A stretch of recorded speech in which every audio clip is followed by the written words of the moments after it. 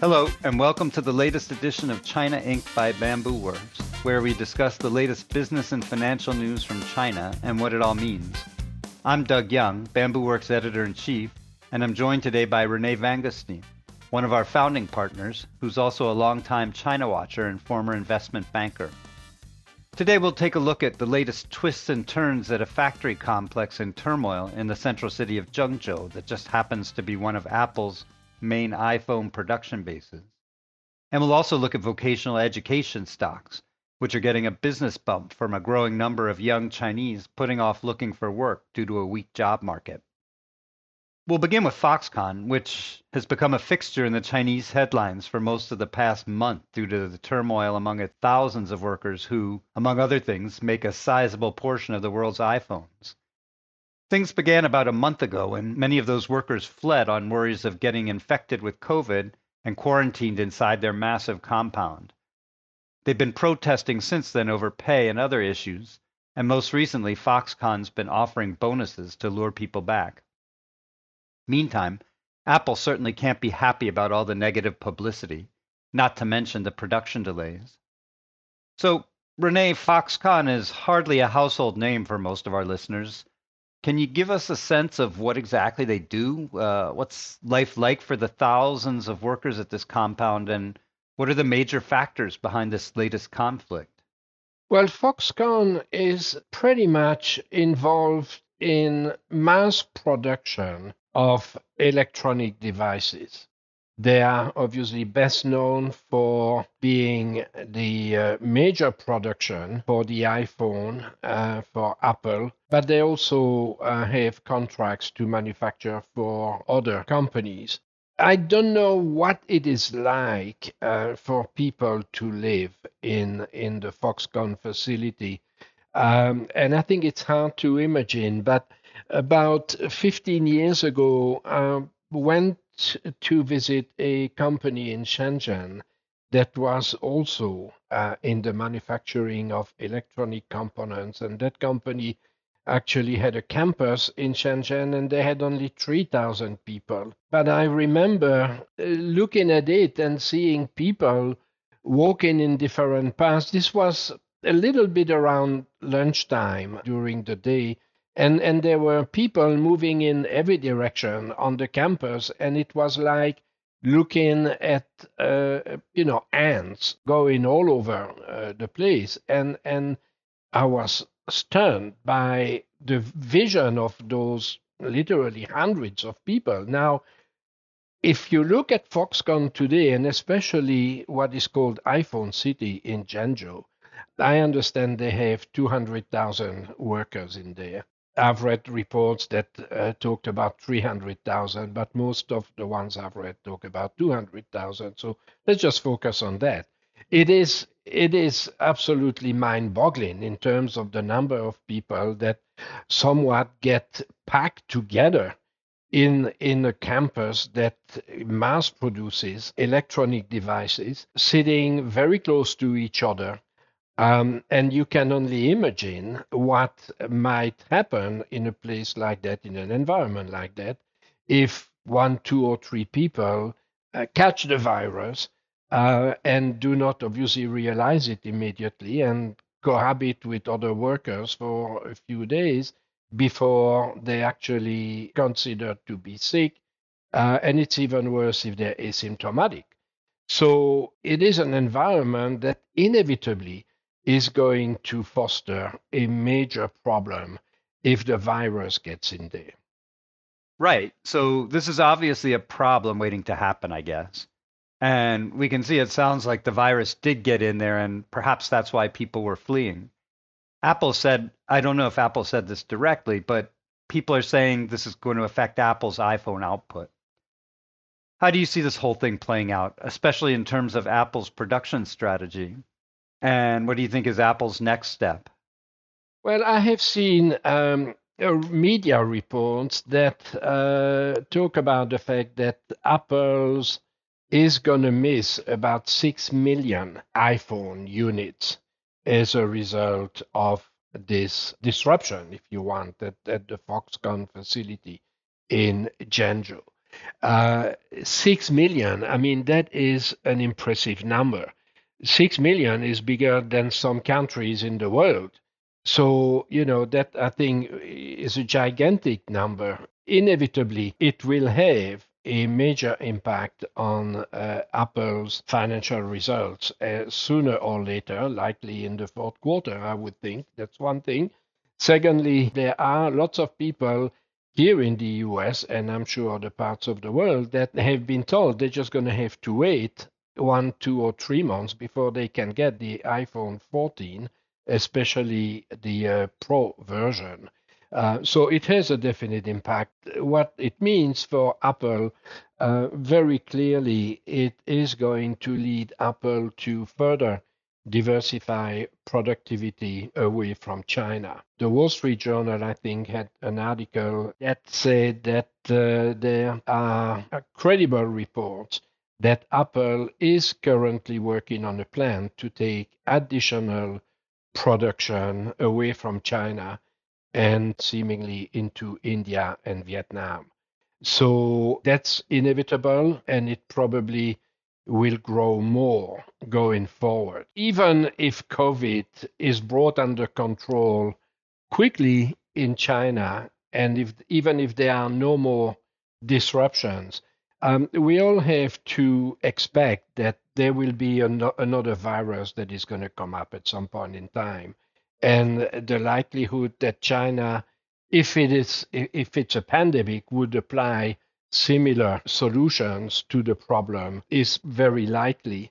So for any company that is manufacturing in China, whether it's Apple or other US companies, European companies, and so on, inevitably, if they have a very high degree of concentration in China, there must be today thinking seriously about further diversification, and they must take measures in the months ahead to make that happen. It is not healthy from a business standpoint to have almost all your eggs in one basket. That's what you hear a lot of people saying. I guess this whole pandemic has been a big wake-up call for lots of businesses about putting too much of your eggs in the China basket. I think also one factor here is the unpredictability of things as they happen. Clearly, if you look at media reports and so on, the company Foxconn made some decisions that were probably not the best, but they were also caught by surprise because when a government in China decides to do something like such as a lockup or something like that, lockdown, it's immediate effect. So nobody is really prepared for that. And then, think about the fact you've got 200,000 people there, and all of a sudden there's no food, and you have to start organizing food procurement, even before food distribution, food procurement, and so on, in an environment that is locked down. And from what I read, even outside the factory, lots of places were locked down, restaurants were closed, shops were closed, and so on. And that seems to have been one of the triggers to the frustration and the anger of a lot of people because they were not getting enough food. Rubbish and trash was piling up in the dorms and everywhere because the company hadn't had time to arrange for, pick up of garbage on a substantial basis, additional garbage and so on. So that's the factor that I think is aggravating the situation here for companies. It's the unpredictability and sudden movements or sudden decisions and sudden action that is taken with no way to actually prepare or organize yourself other than on a lag time basis. And that's always going to create problems no matter what, no matter where. Right. The last thing that I'm quite amused with, I think this is the first time in my life that I see a company paying bonuses for people to leave, and very quickly after that, paying bonuses for people to come back. as far as I'm concerned, has no equivalent anywhere. Quite interesting. Yes, it's one of these only in China stories. And I know exactly what you're saying about, and I guess a lot of us do, just about how these things come very suddenly without any warning. And this has got to be one of the biggest frustrations of doing things in China. They can turn on a dime real quickly, but then they can also, throw stuff at you very quickly without any warning. All right, well, let's turn to our next topic for the day, which is vocational education, which we were spotlighting in Bamboo Works after two major companies reported very nice earnings last month. One of them was called China Education Group, and the other one's called China New Higher Education. Neither going to get awards for those names, but both of them reported 25 to 30% revenue growth in their last academic year. That came even as a lot of other much bigger companies were reporting single-digit gains and even some contraction. So, what's driving the growth for the vocational education sector these days when everyone else is doing so poorly? Well, I think that if you look at China specifically, you have whatever 10, 11 million kids graduating from university every year. And I think particularly this past academic year saw the largest number of students graduating from the university system in China. And obviously, there are not enough jobs for all of them, at least in terms of offering the compensation that students believe that they deserve for their academic performance grades, their investment of, 4 years of their life going through university and so on. So there's a big mismatch there. And that's one factor. The second factor, I think, is that what has aggravated the situation is that, as we all know, there has been a series of crackdowns on what we would call the new economy sectors in China over the last, let's say, 18 months. And as a result, a lot of those companies, including Alibaba, Tencent, and so on, have fired people, which obviously has aggravated the situation. But there's also, I think, a feeling on the part of the government that there are not enough qualified workers in the manufacturing sector in general, because those blue collar jobs have historically been looked at as not being as attractive as white collar jobs, especially in new economy sectors.